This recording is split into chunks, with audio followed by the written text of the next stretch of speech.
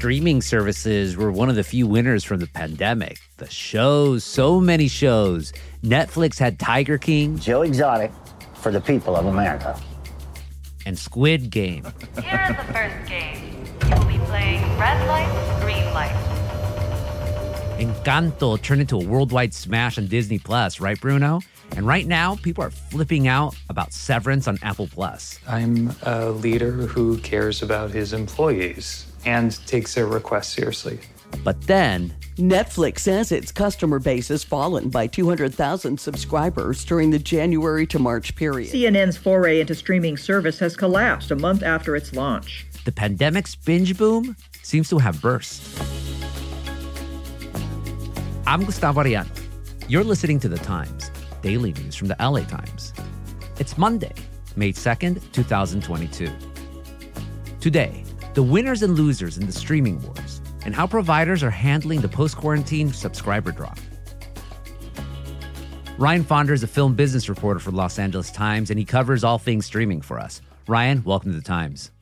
Thanks for having me again. Man, I remember when Netflix was just DVDs and red envelopes and mailboxes. Actually, I remember when televisions had knobs and the highest channel you could get to was 58.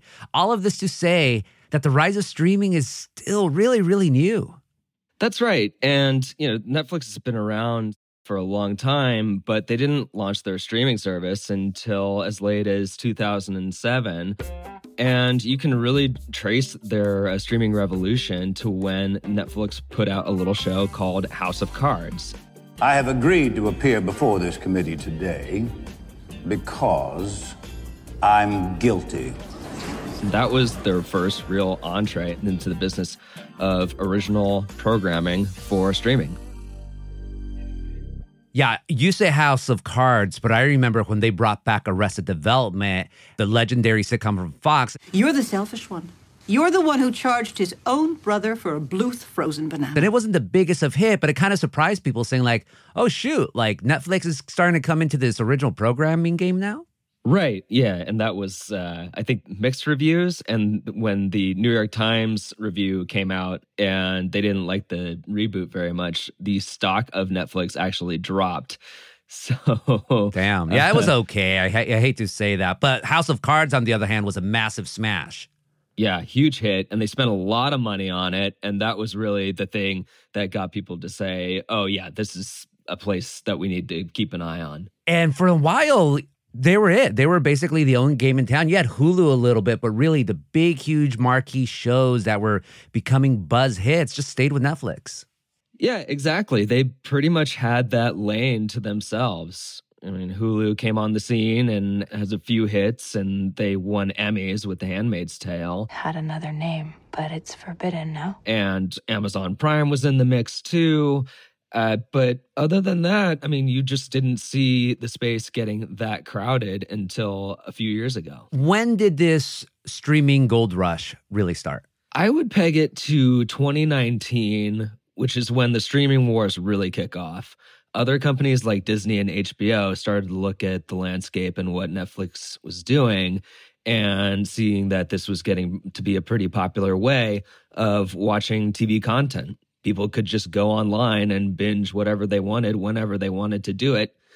And they said, well, we've been making TV shows and movies for way longer than Netflix, and now they're eating our lunch. So let's get into this ourselves.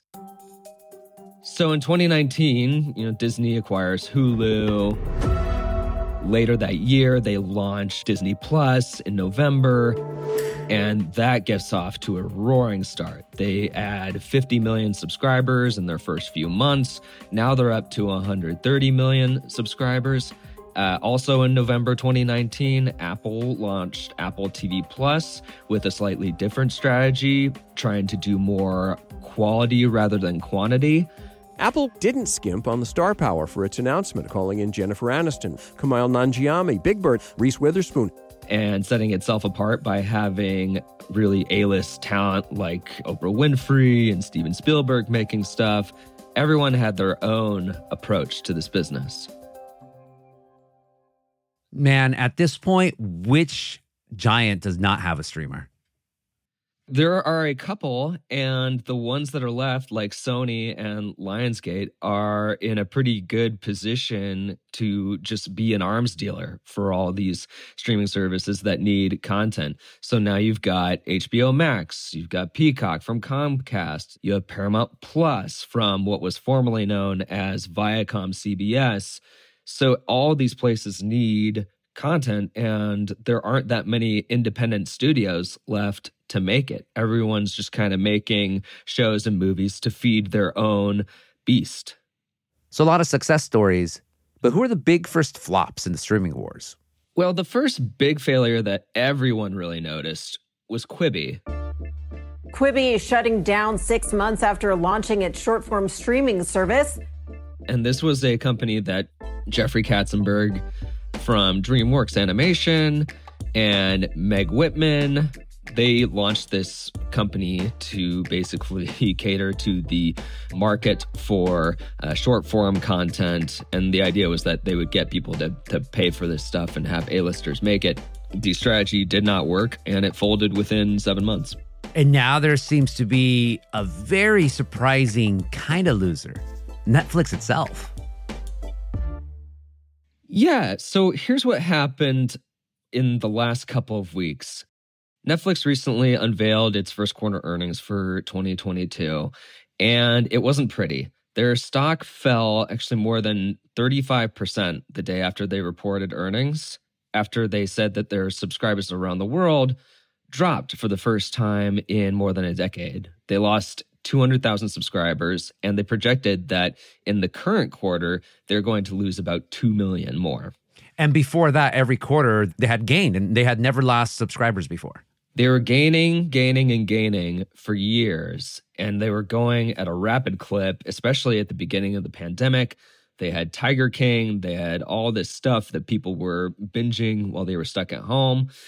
But as we've seen in the rest of the streaming market as well, the growth has started to slow to, single-digit millions, which for Netflix was pretty much a reality check. Man, the streaming bubble seems to have popped so bad that now you have Netflix doing layoffs? In the animation department, some people have been let go. In the marketing division, other people have lost their jobs, and a lot of those people were workers who were recently hired to try to promote Netflix shows. Back in August, Netflix recruited many women of color journalists and writers, majority of them Black women, to be writers on their fan site To-Do. Netflix is looking like it's trying to control costs some more after years of lavish spending. That's got some people at the company worried. So is Netflix going to become the Dumont network of streamers? They still have the lead on this business by a lot. Let's just put this into context here. Netflix still has 222 million subscribers globally, which is way more than even the nearest competitor, which I believe is Disney Plus, and they're at 130 million. So don't count Netflix out just because they seem to be reaching a ceiling. On the other hand, what people are saying now, like analysts and Wall Street, investors and people like that, is that this business might not be as big as we thought it might be. Like the total addressable market, Wall Street's fancy terminology for how many people they think they could get to switch over from cable to streaming, may not be as big as what people were thinking when all this started. More on the streaming wars after a quick break.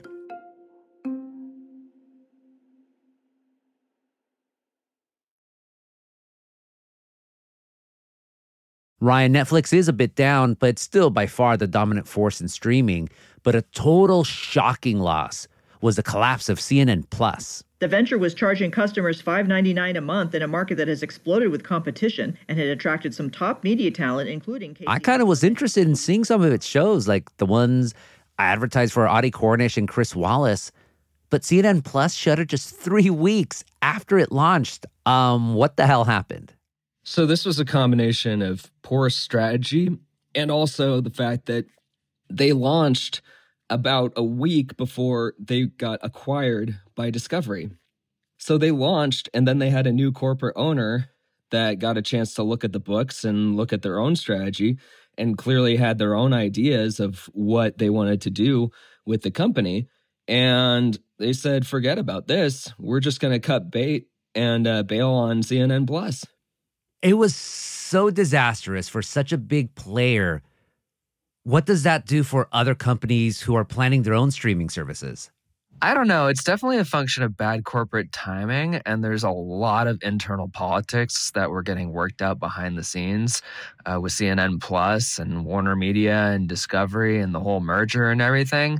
It's also a sign that these kind of niche streamers that are coming into the market are going to have a really hard time right now. It's an incredibly crowded space. It's heavily invested right now. And if you're CNN, you're coming to this with $300 million in investment. That's nothing in this business when people like Netflix are spending $19 billion just on content. And if you're just another place that's trying to get people to pay $5 to $6 a month, that's going to be incredibly hard if you don't have the goods to back it up. So these existing streamers, are they now reconsidering their strategy in this post-pandemic era? Like, one thing I've noticed was binge model was huge. Like Cobra Kai, that's the one show I see on Netflix. I just think it's awesome. It all came out at once. My wife and I, we see it all in a day. But now some of these newer shows, there seem to be going back to that one show a week model. Yeah, Netflix is sticking with its binge model, certainly for now. It's experimenting with breaking shows into two parts, like it's doing with Stranger Things. It'll release those separately to try to get a little bit of juice out of them. Young lady, you know you have to pay for those. Hey, stop. But other companies, they're going to be doing these streaming releases on a week-to-week basis. In other words, it's the old way, just like TV.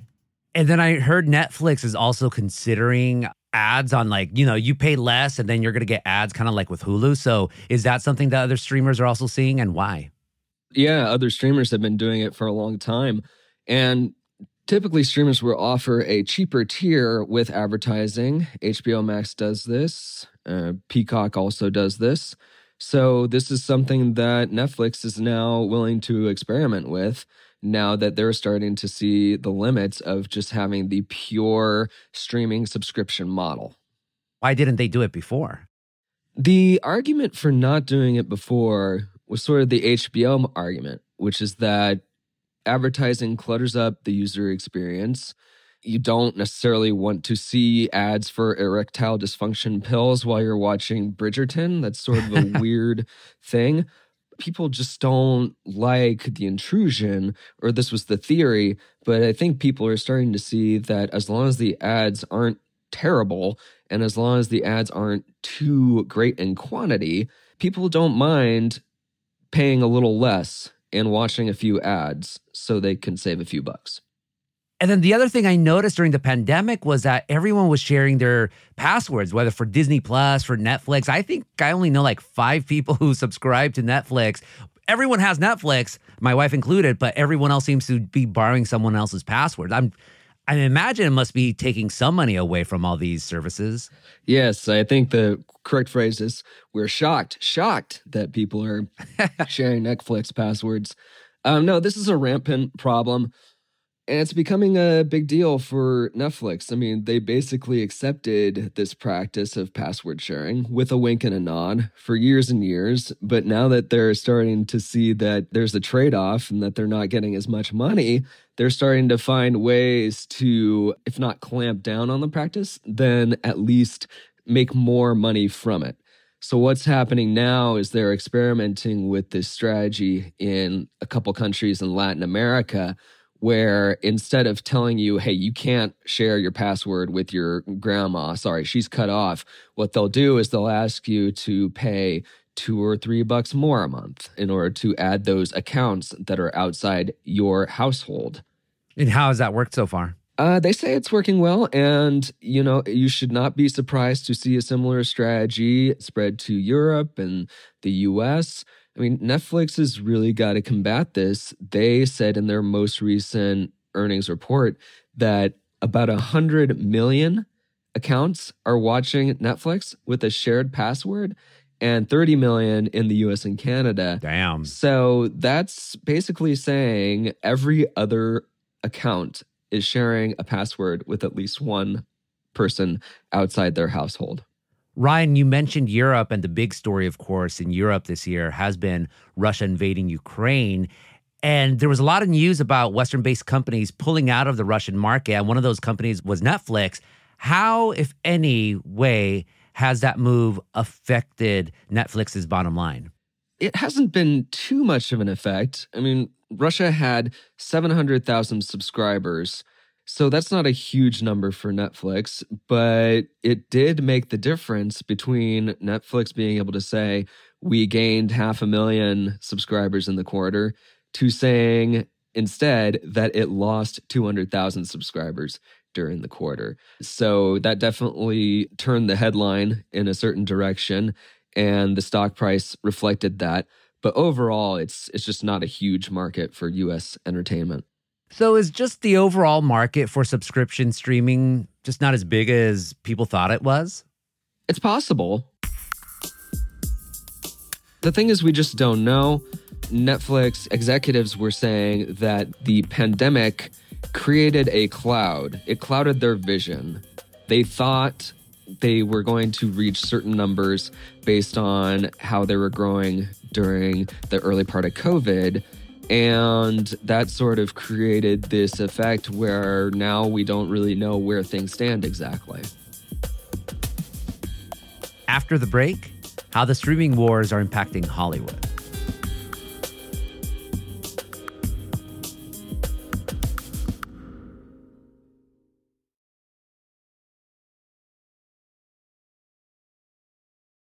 Ryan, during the pandemic, studios, Warner Brothers, Universal, Walt Disney, they experimented with same-day releases to boost their streaming businesses when it came to movies. Are those days over? So I'm in Las Vegas right now for CinemaCon, recording this from Caesar's Palace. And during the festivities here, the head of the National Association of Theater Owners declared those same-day release strategies as dead. And we're probably not going to be seeing a lot more of those. You know, during the pandemic, studios released movies on streaming services and on video on demand at the same time as they released them in theaters. You're going to see more of a split, more of a clean break between movies that are made for streaming and movies that are made for theaters and come to streaming services later. Before the pandemic, shuttered theaters movies played in cinemas for an average of 90 days before becoming available in the home. That is changing. Now the model is becoming more around 45 days. Hidden in the chaos is the element. You might have noticed that The Batman from Warner Brothers came to HBO Max just a few weeks after it debuted in theaters, which I think was somewhat surprising for people who have been used to waiting a lot longer. But that's looking like it's going to be the strategy for at least the near term until they figure out what the model looks like for movies. So what is the current state of the box office? It's still extremely unclear where things are going to end up this year. And the box office hit a very low point of about $2 billion in the US and Canada during the pandemic in 2020. 2021, it rose to $4.4 billion in the US and Canada. This year, some analysts are saying it could hit $9 billion, which is way up, but still 20% down from 2019 levels. So it's not really clear when it'll get back to that pre-pandemic level. Now, we have seen some signs that things are coming back in a good way. Sony's Spider-Man No Way Home grossed almost $2 billion in global box office. The Batman took in more than $750 million worldwide. I mean, these are signs that movies will do well if studios release them in theaters exclusively and wait before sending them to streaming. But still, the regular cadence of movies hasn't really gotten started yet. We're probably going to see a lot of movies come out in the summer. Top Gun Maverick. We're going into combat on a level no living pilot's ever seen. Lightyear from Pixar. Buzz Lightyear mission log, stardate 3901. And a few others that are going to do some good business. So that'll give us a much clearer indication of where ticket sales are going to be. And speaking about how streamers are getting into Hollywood, of course, the last Best Picture, the one that was picked this year, came out on Apple TV, a film called Coda. There are plenty of pretty voices with nothing to say. Do you have something to say? I think so. Just on a Hollywood film nerd thing, do you think this trend of streamers getting more prestige and getting more Oscar shine is going to continue? 100%. I don't think Netflix losing Best Picture this year means it's out of the game. It probably wants it more than ever. Ted Sarandos, the co-CEO of Netflix, clearly has Oscars in his eyes. You know, he's just beaming, wanting to take home the trophy. So we'll see what their big play is for 2022, 2023, but you can bet they're not going to sit on the sidelines, and they are willing to spend a lot of money to get there. Is Netflix then, you think, the next streamer to win Best Picture, or maybe a Hallmark Channel? Just maybe the ghost of Quibi will win an Oscar. Yeah, I mean, it could be anybody. It could be a traditional studio. I mean, Hollywood is still a place that has a lot of love for the old guard and the traditional studios like Warner Brothers and Disney with its acquisition of Fox and Fox Searchlight. I mean, these players are all still in it to win it. They all spend a lot of money on awards campaigns and, you know, buying up Sundance Film Festival titles so they can get into the mix. So, yeah, I mean, we'll see. We'll see what happens when Warner Brothers puts out Dune Part 2. That should be a big player. But yeah, I wouldn't count out the regular studios, even as the streamers try to take over the business. You can read all about the streaming wars and more in Ryan's newsletter. It's called The Wide Shot, all about the business of entertainment. Ryan, thanks so much for this conversation. Thanks. It was fun.